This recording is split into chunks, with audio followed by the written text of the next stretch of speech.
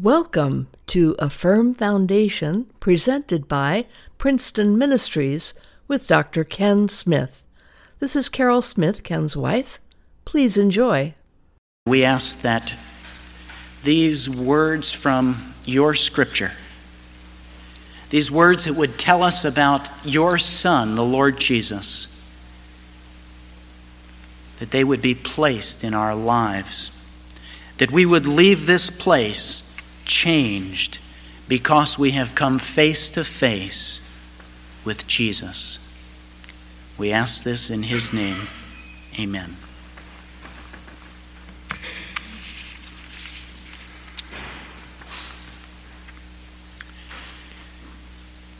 There is one name that is higher than any other name in mankind. And even as I whisper that name, there is power. Jesus.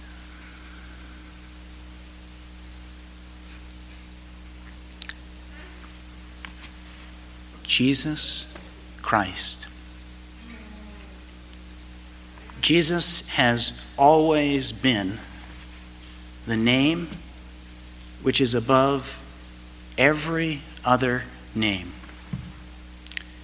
And whether it is a Christian who would declare that Jesus is the name above every other name, or if it comes in the form of a non-believer, like Thomas Paine, who said, "The morality that Jesus Christ preached has never been exceeded by anyone."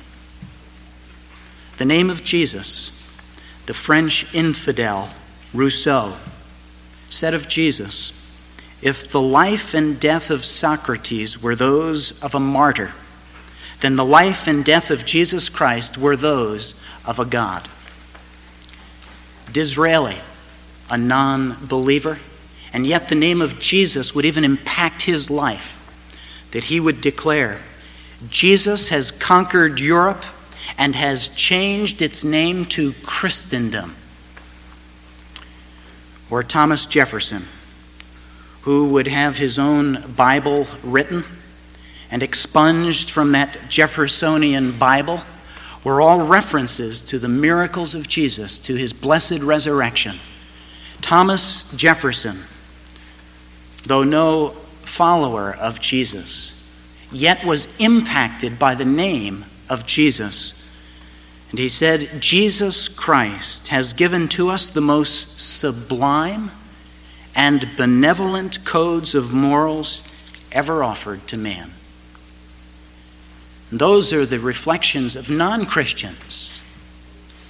What then should be the declarations of those who know Jesus Christ, who have come to love Him, know of His forgiveness? Who is Jesus Christ? If you ask that question, as I have many times of untold hundreds of people in our community, I am surprised continually at the response. The responses generally fall in several categories. 1, Jesus is a moral teacher. Number 2, Jesus is an example. Or number 3, Jesus is more fiction than fact.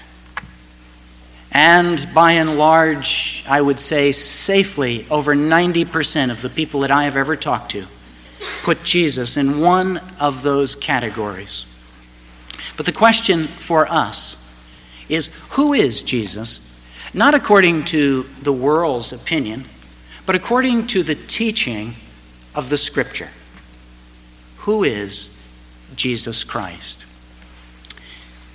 Paul was very concerned about that subject, and in the book of Philippians chapter 2, he tells us very clearly who Jesus Christ is. He tells us that this mind should be in us, which was also in Christ Jesus, who being in the form of God, did not consider it robbery to be equal with God, but made himself of no reputation, taking the form of a servant and coming in the likeness of men. And being found in appearance as a man, he humbled himself, became obedient to the point of death, even the death of the cross. Therefore God also has highly exalted him and given him the name which is above every name, that at the name of Jesus every knee should bow, of those in heaven, of those on earth, and of those under the earth, and that every tongue should confess that Jesus Christ is Lord, to the glory of God the Father. Paul answers the question, who is Jesus Christ? With rapid succession. He tells us that Jesus Christ is divine. He tells us that Jesus Christ has pre-existed. He tells us that Jesus Christ is equal with the Father. He tells us that Jesus Christ is a person who was humble and knew of the hand of his Father and to obediently follow it. He tells us that Jesus Christ voluntarily gave his life on the cross, and that Jesus Christ ultimately and even now reigns victorious over all of his creation. Verses 5 through 11 of Philippians 2 have been called the great parabola of Christ. Do you remember in algebra the line of the parabola? That curved line which began high and dropped and then raised again? Well, this portion of Scripture is referred to as the great parabola of Jesus Christ. That Jesus Christ would begin equal with the Father. That Jesus Christ would be equal in the creation of the world. That Jesus Christ would receive equal honor and glory with the Father in heaven. But then at the appointed moment, Jesus Christ would descend from heaven and slide ever so quickly to that low point of becoming a man and taking upon himself the form and likeness of a man. And at the lowest moment, that Jesus Christ would die upon a cross. But the story does not end, for that parabola would lift high, and Jesus Christ, we are told, is exalted above every other name that is in heaven or under the earth. That Jesus Christ has come from heaven to earth to return triumphant, seated at the right hand of his Father. Who is Jesus Christ? Well, we are told in verse 6 that Jesus is God. You say, well, where did you get that from? Well, let's look at verse 6. Who, being in the form of God, did not consider it robbery to be equal with God. Well, in what way is this telling us that Jesus Christ is God?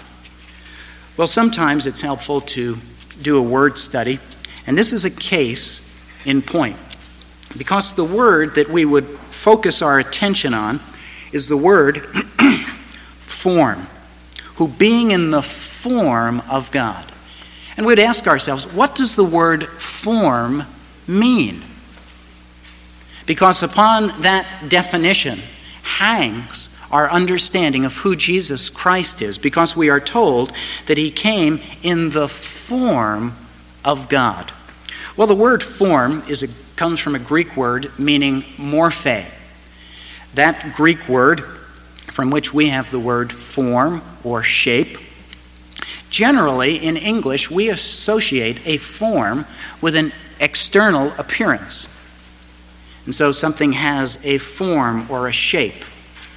And if that is all that this verse is teaching, that externally, as you looked at Jesus, it appeared that he had the form, the shape of God, then it would be very easy to come to the conclusion that Jesus simply learned, developed external means to have that form, to have that shape, that form? Well, the word morphe also talks about an internal quality. And in English, we use this sometimes. If you're having a particularly good day and you are funny, someone will say, well, you're in rare form today. And what do they mean? It's not that you look any different. It's that something inside of you seems to be different.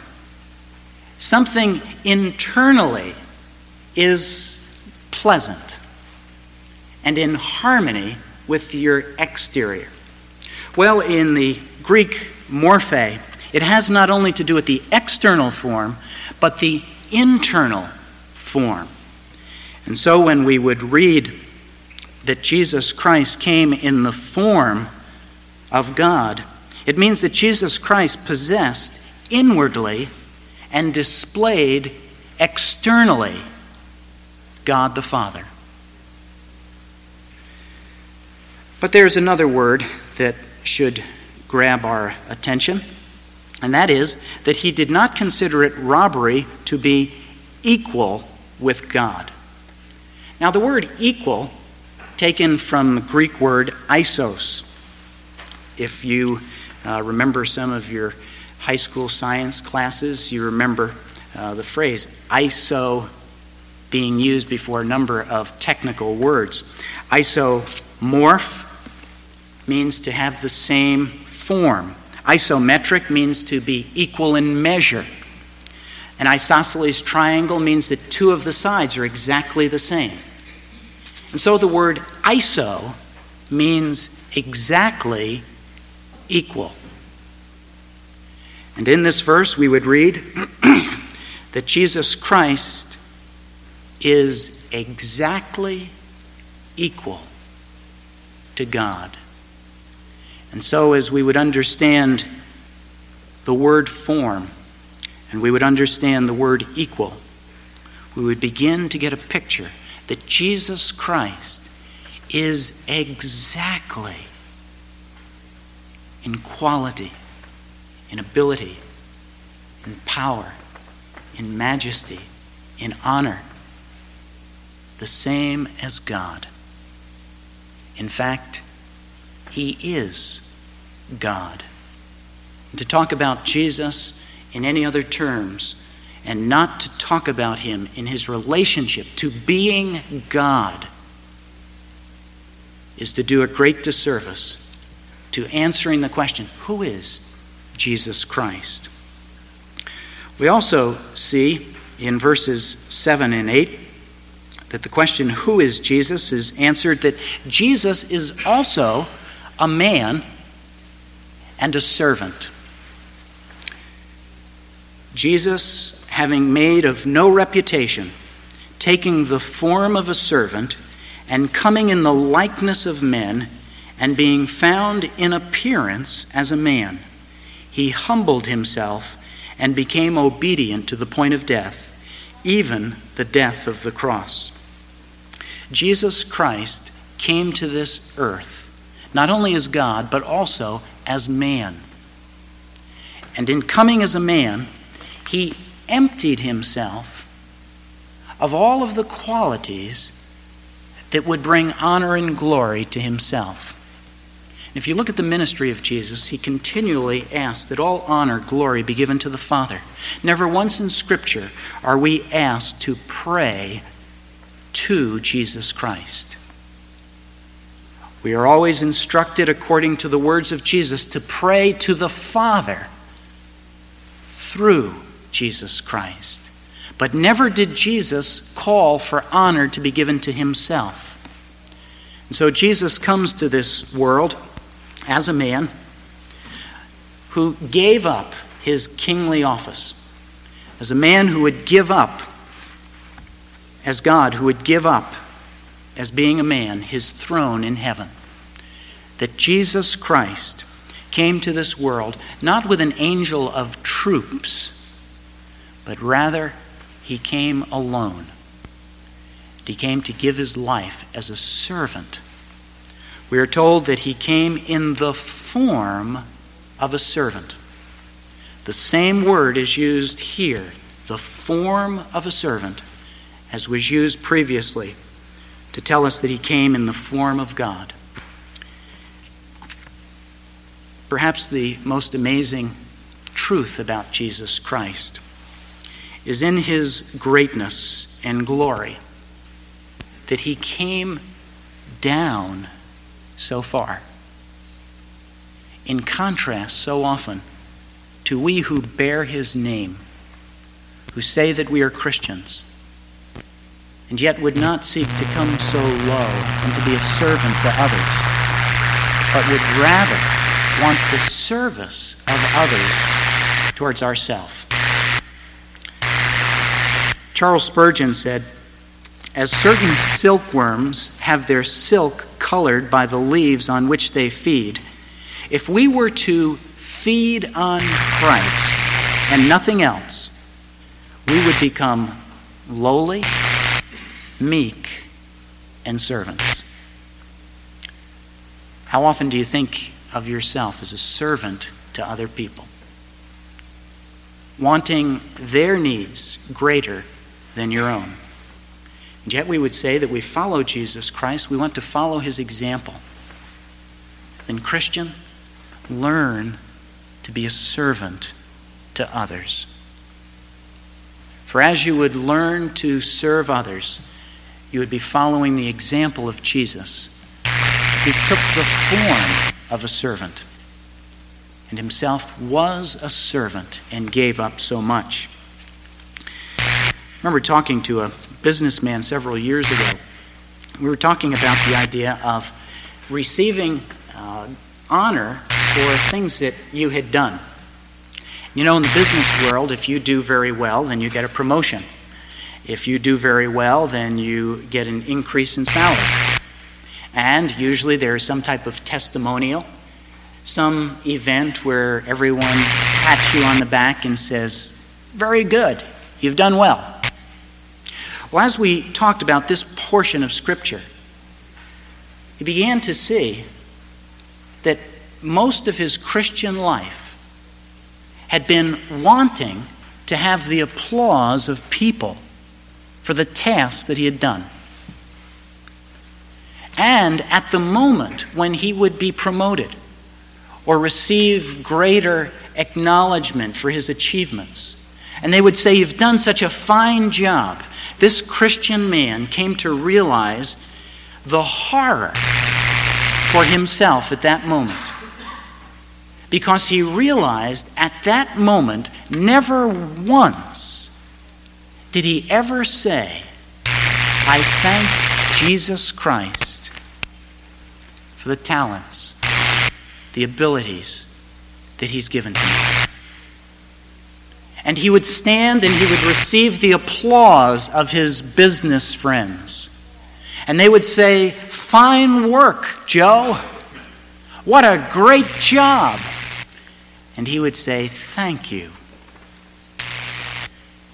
And never once acknowledge that Jesus Christ had brought to him the abilities even to succeed in business.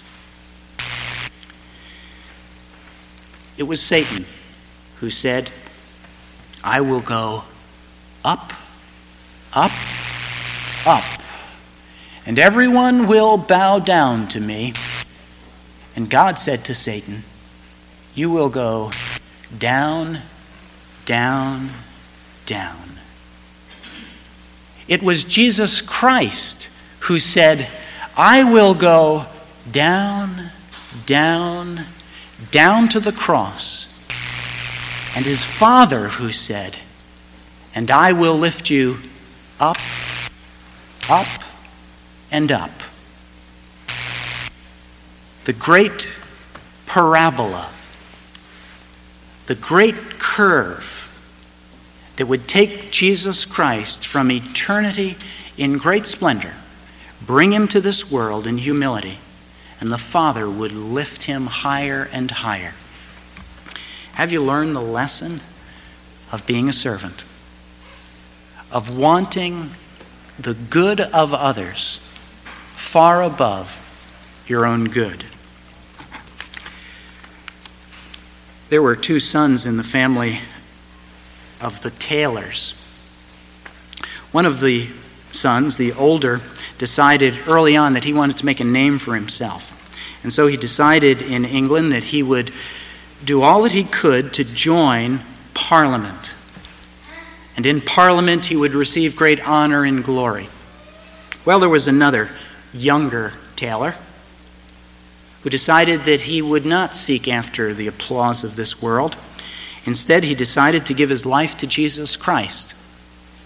And he would go to become a missionary in China. When Hudson Taylor, the younger brother, died, his name was known throughout the world as that great missionary who would serve other people. Recently, I was looking to see about the history of his brother, and I opened up the encyclopedia looking under his name, and all that it said was the brother of Hudson Taylor. So often we would say, I'll join Parliament. I will become a successful businessman. I will have my name in lights. And yet the Lord would say, learn to serve through Jesus Christ. That's what brings honor and glory to me. Verses 9 and 10 also tell us an answer to the question, who is Jesus Christ? Therefore God also has highly exalted him and given him the name which is above every name, that at the name of Jesus every knee should bow, of those in heaven and of those on earth and of those under the earth, and that every tongue should confess that Jesus Christ is Lord, to the glory of God the Father.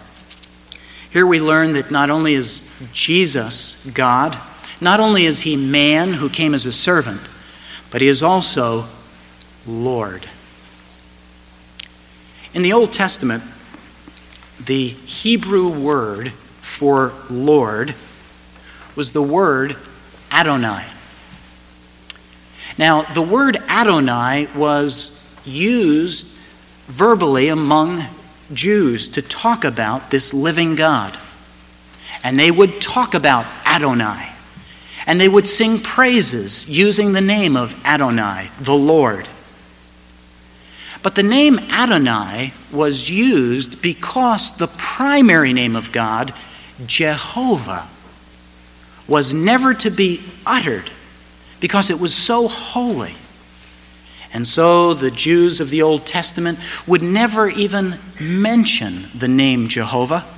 And when they would write it in this text, they would leave out those vowels so that it was not even pronounceable. And if you wanted to talk about Jehovah, the word that you used was Adonai. And to talk about Adonai was to talk about Jehovah. And so the two words were interchangeable. And everyone knew that when you use that word of Adonai, you were talking about the holy God, that holy Jehovah. And when we come to the New Testament, the Hebrew word of Adonai is simply translated into the Greek with the word Kyrios, the word that we have before us, Lord. And so, as we are told that every knee would bow and every tongue confess that Jesus Christ is Lord,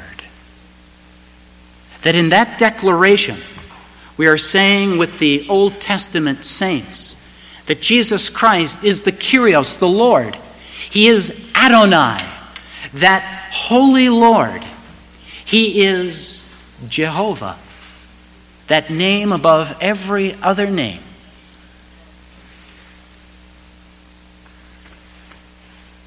The question that few people are able to answer in our own day is Jesus Christ the Lord of your life?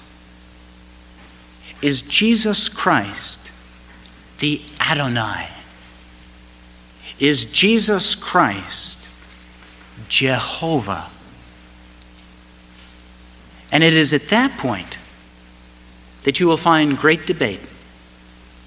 And it is at that point that the unbeliever would say, I'm not willing to say that Jesus Christ is Jehovah or Adonai or the Kyrios, the Lord. I will call Jesus an example. I'll call him a moral teacher. But I will not call him Lord. I believe that the great divide is the definition of Lord. That those who would be able to say Jesus Christ is Lord. But there's one other interesting truth about the word Kyrios, which is taken from the word Adonai. It is not merely a noun in isolation, but the word Adonai did not just mean Lord, but Adonai has a personal pronoun, my Lord. And this is the word that is used when Mary comes to the tomb and she says, my Lord, who's been raised from the dead. It is this word that is used when Thomas comes in his unbelief and places his finger into the hole of the hand of Jesus. And he declares, my Lord.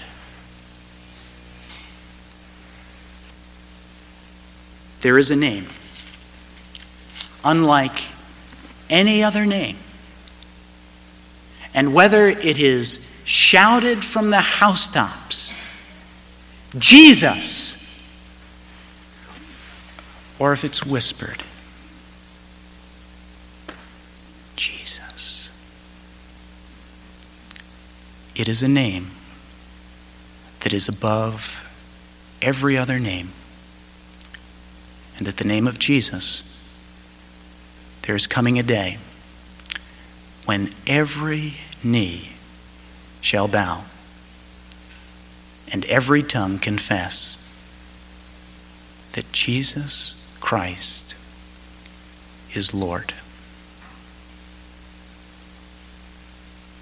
Let us pray. Our God and our Father, help us to love the name of Jesus. Help us to see that in Jesus Christ is to be found truth, forgiveness, reconciliation.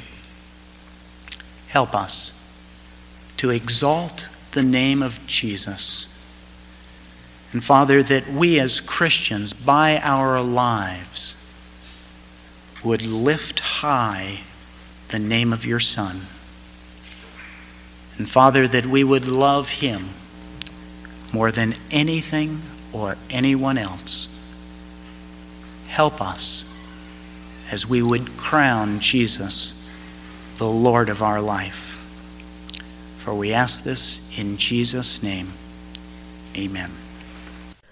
Thank you for listening to A Firm Foundation, presented by Princeton Ministries. This programming is supported by you, the listener. You may go to our website, princetonministries.org, or send your donation to Princeton Ministries, Post Office Box 2171, Princeton, New Jersey 08543. That's Princeton Ministries, Post Office Box 2171, Princeton, New Jersey 08543.